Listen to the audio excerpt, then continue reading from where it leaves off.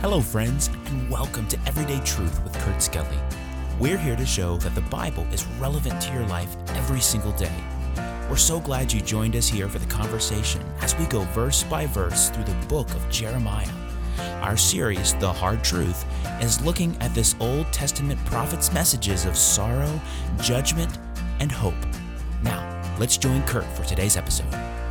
Welcome back, friends, to today's episode of Everyday Truth. Talking about God's love today. That's always an encouraging thing. Great way to get the week started out. We're in Jeremiah chapter 31, and we're looking at verse number 4, talking about the everlasting, unchanging, unfailing, immutable love of God. That's a great topic.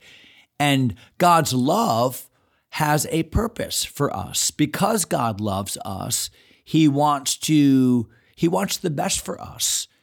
And my good and His glory are not mutually exclusive. Think about your own children. You love them with that fatherly or that motherly love that does not change, that love that is so deep that it cannot be wrested away. So God loves us in a much more impactful and deep way. So what is love's goal? Well, look at verse number 4, where the Lord says, "Again, I will build thee, and thou shalt be built, O Virgin of Israel. Thou shalt again be adorned with thy tabrets," or your tambourines, "and shalt go forth in the dances of them that make merry." So God is speaking of a restored people. One day Israel will be restored. That day is coming. Remember the time of Jacob's trouble, that must come first.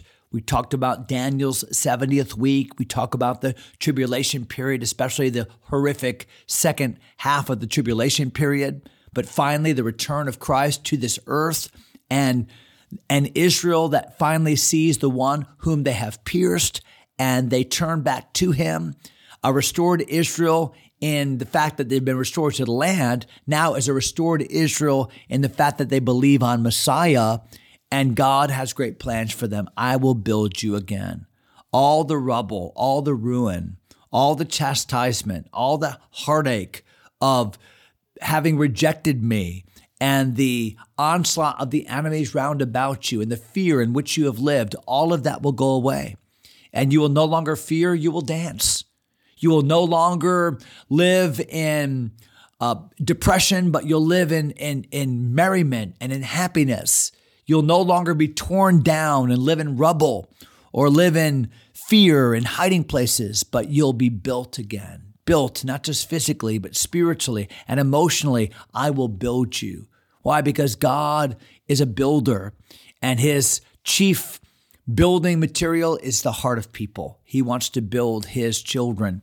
And the Bible says in verse number 5, "Thou shalt yet plant vines," God saying to His people, "Thou shalt yet plant vines upon the mountains of Samaria." It's been my privilege to be in the mountains of Samaria. If you ever go to Israel, there is a central ridge, a central mountain range. And most of that mountain range, the mountains of Samaria, are in a place today, geopolitically called West Bank. And so on trips to Israel, you're not really able to go to the mountains of Samaria. Now, I have gone to the mountains of Samaria and visited places like Shiloh, that's located in the mountains of Samaria, or places like Shechem, which is in the valley of Mount Ebal and Mount Gerizim. And I've stood there. And what the Lord is saying here is there's coming a day when the mountains of Samaria, that vines shall grow there, because even today you can see there's terraces up on the mountains where they plant vineyards and they plant other kinds of crops. And the Bible says the planters shall plant and shall eat them as common things. This will be ordinary food. Things will be back to agricultural normal in these days. A simple life of enjoying the land that God has given, a simple life of eating the food that God has blessed to come from that land. Those days will return even in the mountains of Samaria. Now understand, when Jeremiah said this, The mountains of Samaria were part of the northern tribe of Israel that's already been wiped out. 100 years before Jeremiah, the northern tribe was wiped. The northern tribes were wiped out, the nation of Israel. So what a prophecy. God is saying, I'm going to bring this nation back. I'm going to bring this land back. I'm going to bring this people back. I'm going to bring prosperity back. And we're going to see that. We are seeing that to a degree even today in Israel and parts of Israel. There's been a huge regathering, especially after nationhood was established in 1948. But it's not a total regathering. It's an incomplete regathering to the land that God promised Abraham and to his children. It's an incomplete gathering. Why? Because not all Jews are there yet, and not all the land has been claimed yet. But there's coming a day of total regathering. And there's coming a day when that regathering will be the regathering not just of people to a place, but people to a heart for God and for Messiah and for righteousness. That day is coming. Look at verse number 6. For there shall be a day. I love that language. Verse 6. For there shall be a day that the watchman upon the Mount Ephraim shall cry, Arise ye, and let us go up to Zion unto the Lord our God. Now think about just that promise. First of all, Ephraim often is a metonymy in the Bible for Israel, for the northern tribe. Why? Because the widest part of the inheritance in the northern kingdom was Ephraim and Manasseh, the sons of Joseph.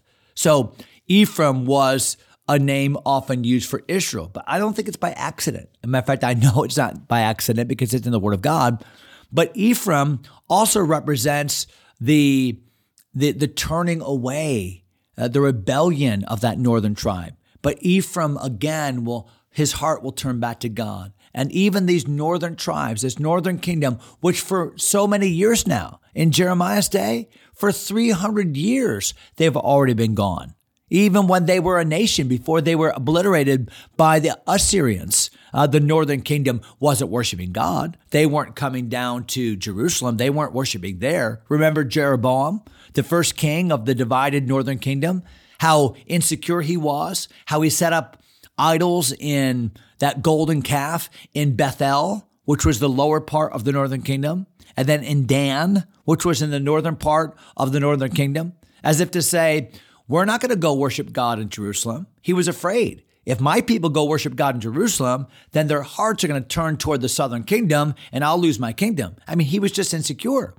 But from that day, they never participated in the worship of God in Jerusalem. So for Jeremiah to prophesy this when he did in the late 500s BC, that would be amazing even in those days, because for 350 years, they have not been worshiping God. That's older than our nation, the United States. But what God is saying is in the future, when the Lord comes back and when the kingdom is being set up in Jerusalem, there's coming a day when worship will be restored to Jerusalem. And not only will all of Israel worship in Jerusalem, the southern tribe, the northern tribes, all the tribes, but the whole world will come to Jerusalem at least once a year to worship King Jesus at that place. So these are wonderful days that Jeremiah is prophesying here in Jeremiah chapter 31.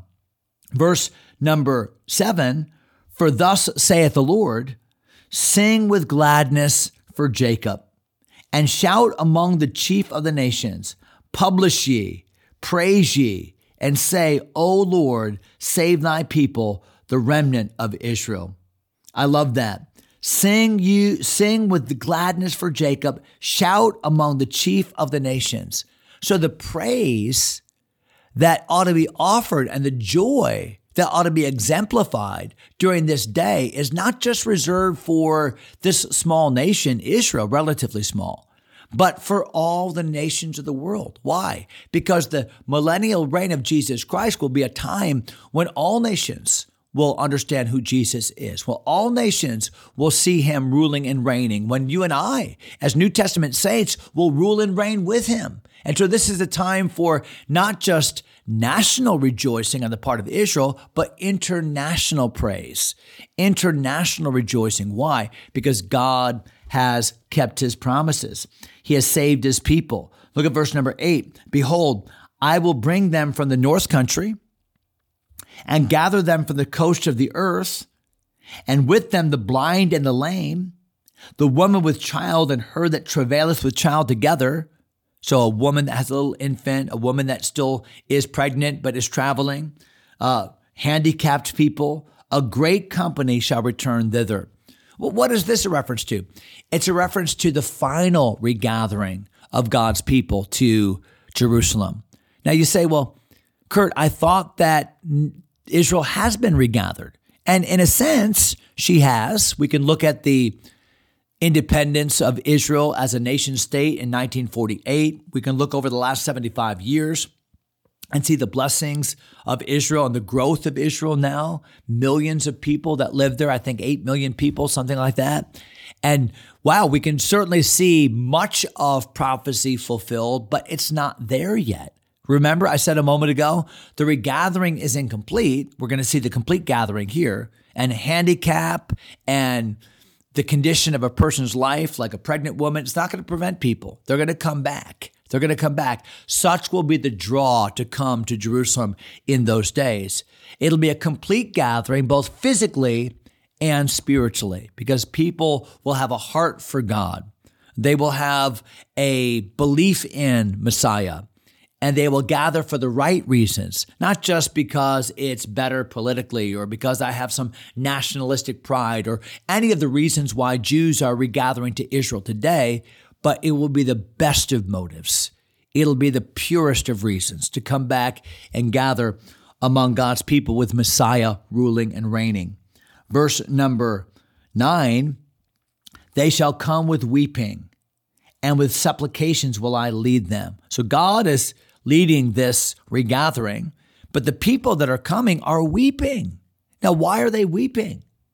The Bible says, I will cause them to walk by the rivers of water in a straight way, wherein they shall not stumble. For I am a father to Israel, and Ephraim is my firstborn. Now, I'm going to come back to that term next episode, but here's what I want to say right now before we stop for today. And that is, when the people of God, the Jewish people finally come back, to go to that nation, to Jerusalem, to sit under the rightful authority of the Messiah, they will come back with weeping. The Bible says in Zechariah chapter 12 and verse 10, they'll come back with mourning. They'll mourn as if they lost their oldest son. Why? Because they will have realized at that point that we slew the Messiah. We didn't recognize him. We rejected him. And they will feel sorrow, a repentant sorrow for having missed the Messiah, for having rejected the Messiah. And that weeping will be for a moment. God will wipe away those tears, but there will be a heartfelt grief for what they have done, their participation in the rejection of, the crucifixion of the Messiah himself. So what a day that will be. Someone ought to write a song with that title. What a day that will be, because it will be a wonderful day. We're going to come back to that term, Ephraim is my firstborn, next episode, but no time for today, so I'll let you go. God bless you, my friends. Thanks for taking time to listen. If you enjoy Everyday Truth, go ahead and subscribe to the podcast or share it with a friend. Until next time, God bless.